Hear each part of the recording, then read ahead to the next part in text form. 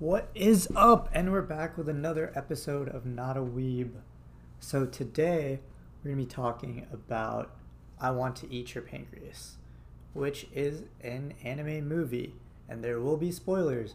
So if you haven't seen the movie, I suggest you do that, and then you can come back here and you can totally listen to this episode, or you can just listen to other episodes right now. I have one about Animal Crossing, one about Fruits Basket, one about like manga versus webtoons. Anyways, let's get into it. So yesterday I watched I Want to Eat Your Pancreas for the third time, and I was still crying about it. I'm not gonna lie. Like I said, there will be spoilers, so if for whatever reason you're at this point and you still haven't clicked away, well, you should definitely watch the movie first, because I think it's definitely worth a watch if you care about spoilers and you don't want to have it ruined for you. But if you're still here, pretty much the movie starts out with the death of somebody. And yeah, we have no idea who this person is, but we're introduced to her a little bit later. There's also an opening song, which I find really interesting because this is a movie instead of a show. But yeah, so there's an opening song. Anyways, so we find out who this girl is. She's the classmate of the protagonist. So the protagonist's name actually isn't revealed in the beginning of the movie. So pretty much you're like following around this character and you don't know his name. But anyways, this character is he's like the loner type. If I remember correctly, the scene opens like we're introduced to him in a hospital lobby, and he's what did he do? He had like an appendectomy, so he got his appendix removed. Anyways, he's like looking around, and then this book falls, and our character really likes reading books. So he goes over to pick up the book, and it's titled, like he looks through it, and then it's titled Living with Dying. So he looks like, he reads a little snippet of it, and then the girl who died, which we can assume was in the future, and this is a flashback or whatever it is, she goes and gets the book from him and asks if he read it. And he's like, yeah. So she responds, oh, what do you think? I'm dying. He's like, well, sucks. He's pretty apathetic about it, which makes her crack up. This is all really interesting because these characters are like high school age. So can you imagine if you were dying and this is like crazy to you? Your parents are worried, your friends, if you were to tell your friends, they'd obviously be super upset. You yourself are scared, and then you tell somebody, and they just, instead of a normal reaction, they're just like, oh, well, isn't that something?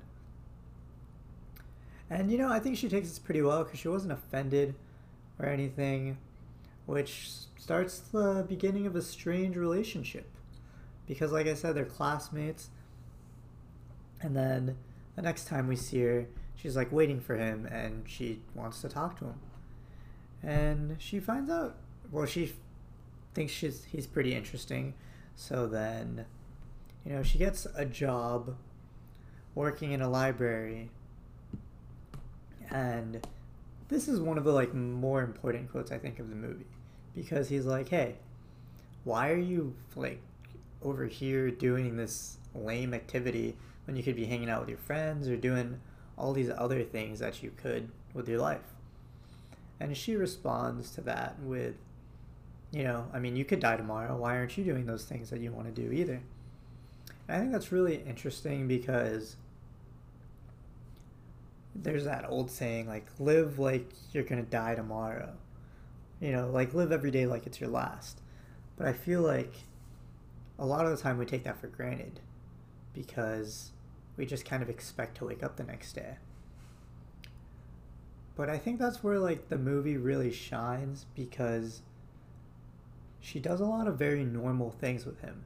So after, he finds out about her secret early on in the movie, he's the only one who happens to know about this, other than the girl's family.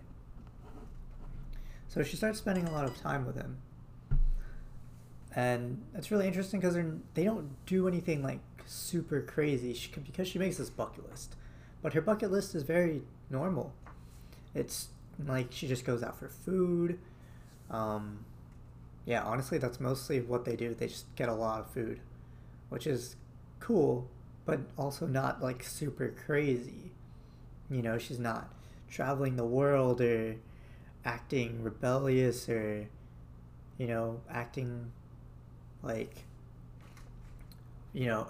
however she wants just because she knows she has limited time to live. She just does very normal things with someone she just happened to meet and finds interesting.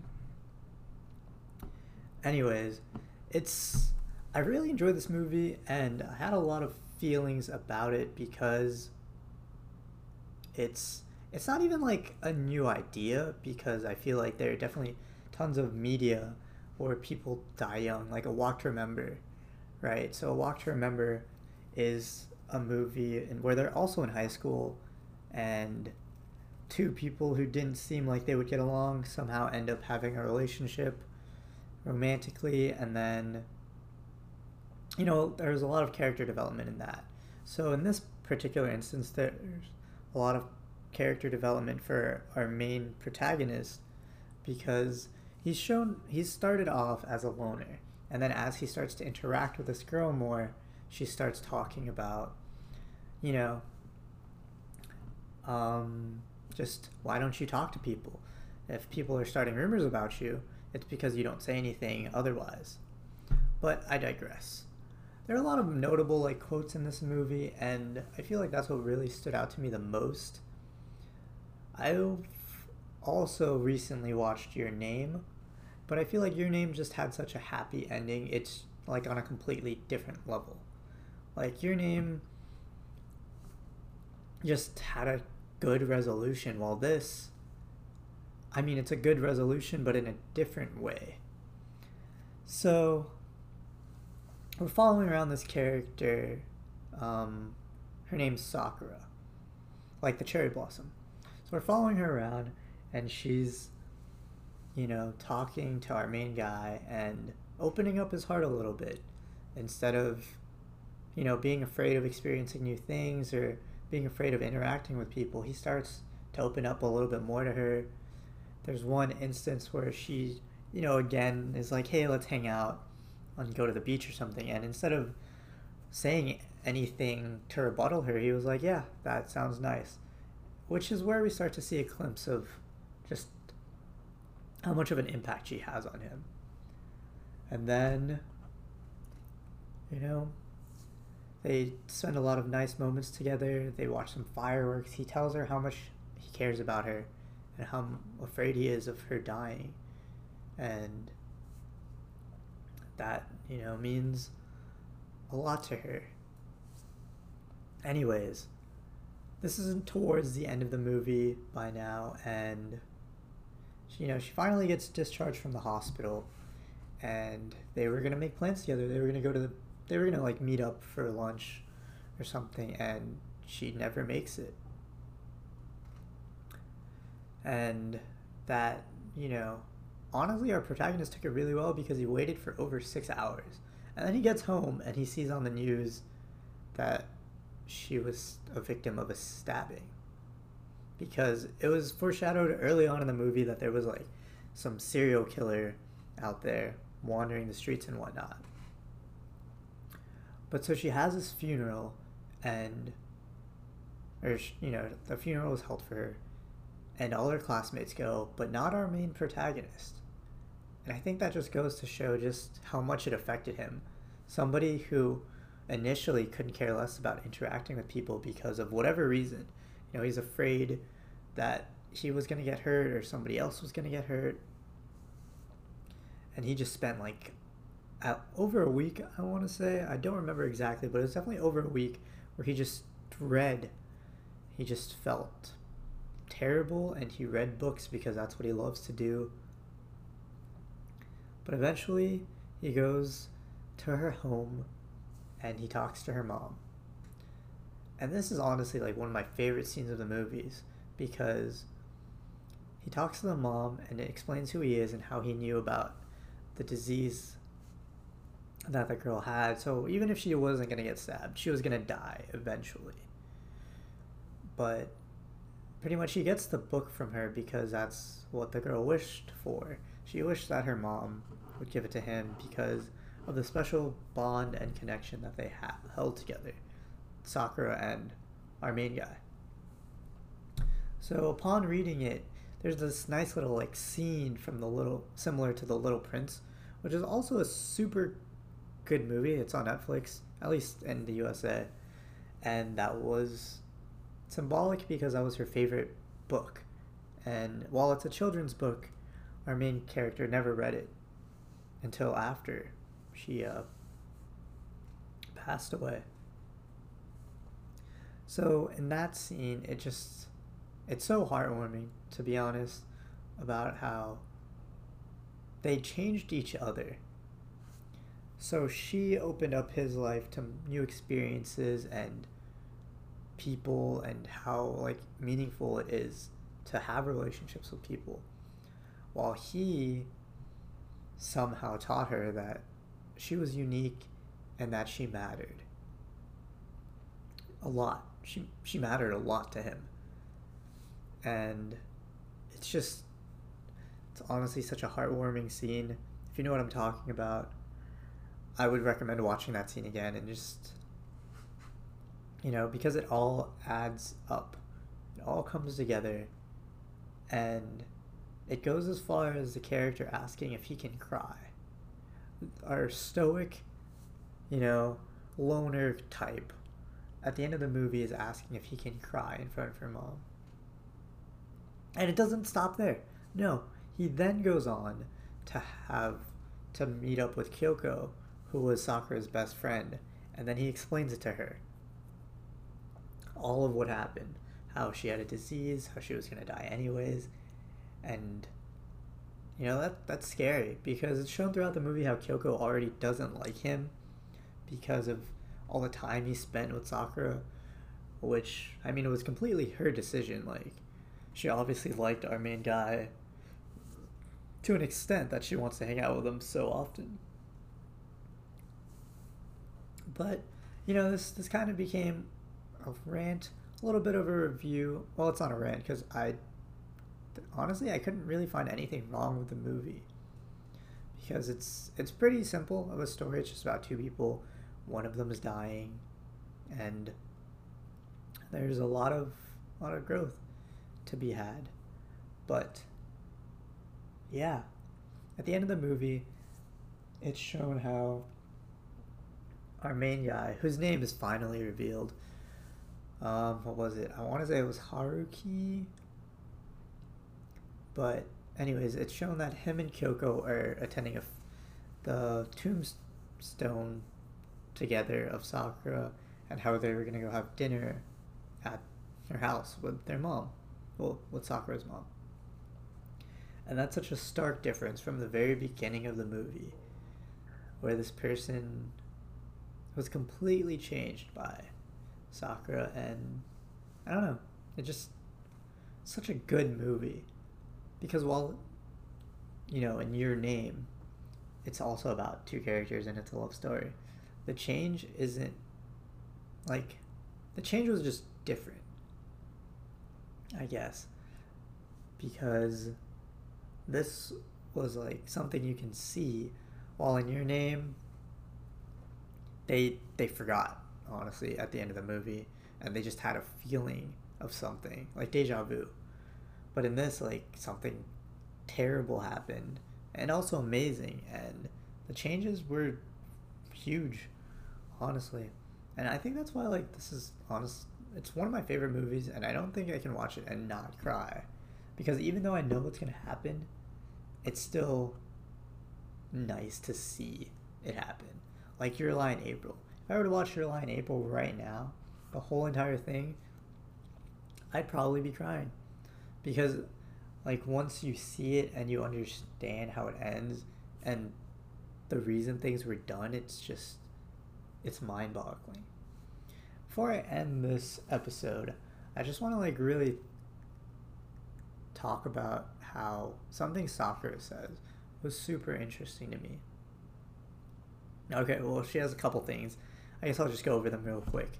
So the first one that I want to talk about is... Sorry, I'm trying to collect my thoughts. Oh, is how life is a series of choices. Because there's a moment where our character Haruki, I think that's his name.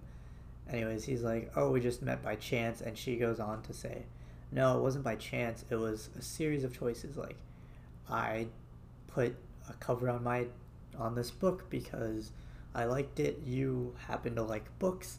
You noticed it. You picked it up.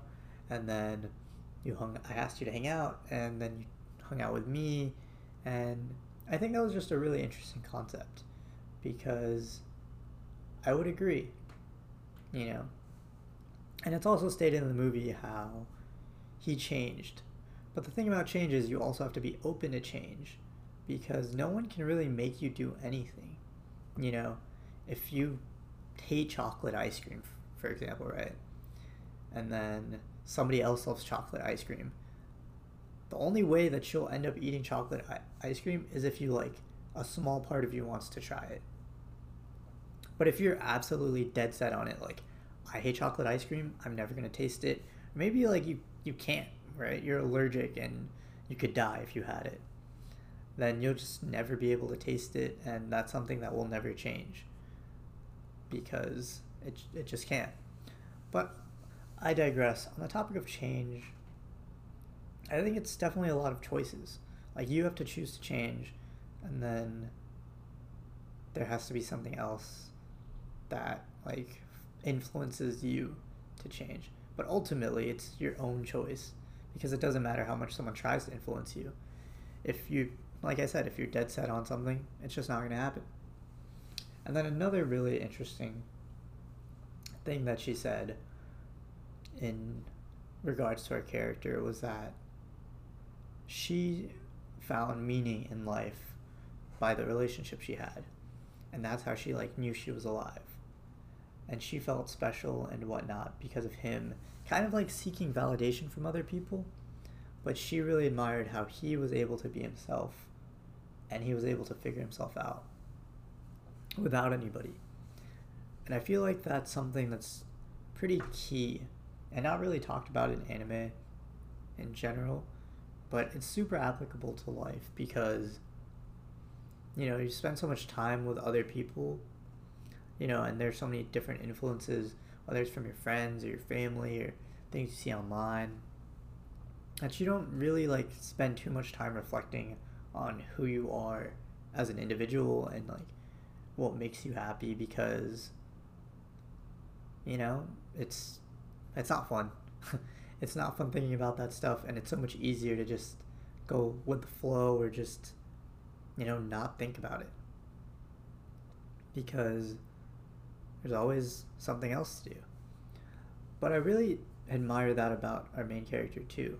Like, while he was a loner, he was perfectly content doing what he liked, which was reading. And I don't think he, like, while he may have felt lonely, I don't think he ever felt lonely enough to where he would want to interact with other people, because he didn't. You know, if you really wanted to do something, then you would do it. And it may be scary, but I don't know, I feel like it would just get to that point. But he was okay. You know, and then when she offered to hang out with him, he didn't jump at the opportunity that a pretty girl from his class wanted to hang out with him. He brushed her off just like anybody else, because he'd rather spend his time doing things that he liked, which was reading. I don't know. I thought it was just a really interesting discussion that they had at the end of the movie. Even though she was dead, the way it was set up was really good. And it's a lot to think about, honestly, in a movie. Well, anyways, I think that's going to wrap up this episode. It was definitely a lot longer than other episodes, but I just felt like rambling, you know, and sometimes you just gotta let it out. And lately people, like a decent number of people, listen to my last one. So if you come across this one, cool. It's gonna definitely be one of the longer episodes. Anyways, thanks for listening if you've made it this far. And I don't know when I'm gonna have another episode, but hopefully soon. Because I definitely love watching anime and manga and webtoons and, all of that. So if you're into that, just check in every now and then, I guess. Alright, well, thanks, and I hope you have a good day.